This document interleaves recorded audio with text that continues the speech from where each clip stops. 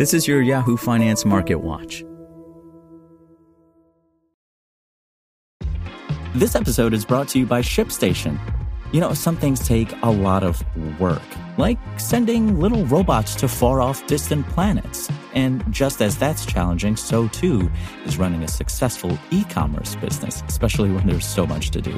So I want to introduce you all to ShipStation. Now, I love using ShipStation because of its easy-to-use dashboard, which makes managing orders and printing labels a breeze and super smooth. Oh, and the customer service is just out of this world. It's exactly what you need to help grow your business. Sign up for your free 60-day trial at shipstation.com/technews. That's shipstation.com/technews.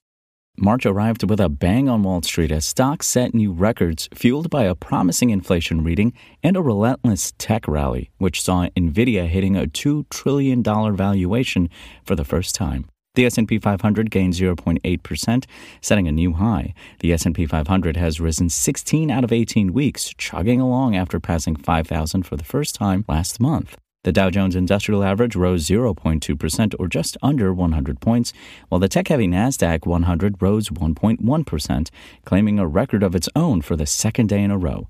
Stocks are kicking off March with an upbeat reaction to PCE data that showed inflation continued to cool, easing worries the Federal Reserve would get more reason to hold off from interest rate cuts. But further scrutiny has highlighted signs of sticky inflation that will be harder to shift. Among big movers, Nvidia, the tech company at the center of the AI excitement on Wall Street, ended the day with a market cap exceeding $2 trillion for the first time.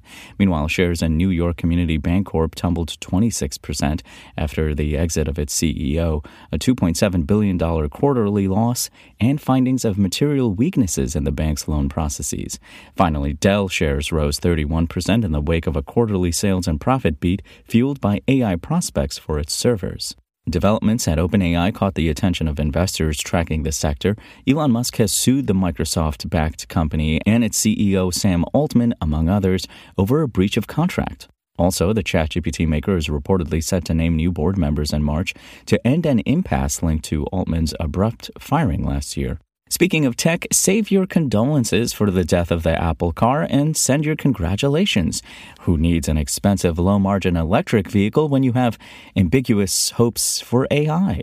After an ill-fated decade-long odyssey, Apple has said goodbye to its car project and will redirect resources to its artificial intelligence division. A blow to all who long to see exactly which generation Fiat 500 Johnny Ive would have paid homage to. If the decision was an admission of defeat, Elon Musk responded to the news on X with an emoji of a salute and a cigarette.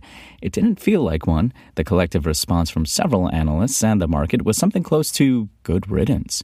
Scuttling the multi-billion-dollar insurgent effort will allow Cupertino to focus on a broad AI strategy within the Apple ecosystem, said Wedbush Securities analyst Dan Ives. Others have pointed to the way Apple's software and intuitive design have already reshaped the car industry through CarPlay, software that connects iPhones to cars, effectively transforming other companies' hardware into extensions of its walled garden. Musk's recent fuss over unlocking Tesla's AI potential makes Apple's car exit even more compelling. CEO Tim Cook already has multiple conduits for intimate data gathering and platforms for refining AI tools. Musk's vehicles are parked outside. Cook's screens tuck you in at night. But there's something too on the nose and a little bleak about the world's most valuable company shuffling staff from its daring EV project to the trend of the moment, pursuing a more dazzling version of ChatGPT or finding immersive ways to sink users more deeply into their couch. You'd think the phrase, if you can't beat 'em, join 'em, shouldn't apply to an enterprise packing hundreds of billions of dollars to throw at a problem. At the company's annual shareholder meeting earlier this week, Cook said Apple will share details of its new AI features later this year. It's still not clear how AI will resuscitate Apple's growth story, but at least now we know where it won't come from. And looking ahead, Target, Costco, and Box are among the major names to report next week as their earnings winds down but continues to ramp up Wall Street's optimism, propelling markets to new highs.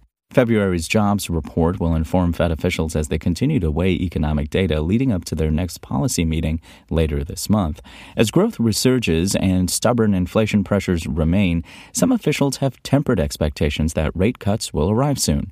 The Fed will release their updated forecasts on March 20th, alongside its next monetary policy decision, which Wall Street expects to go unchanged. Thursday's inflation reading of the Fed's preferred measure, the Core Personal Consumption Expenditures Price Index, rose 0.4% over the prior month in January.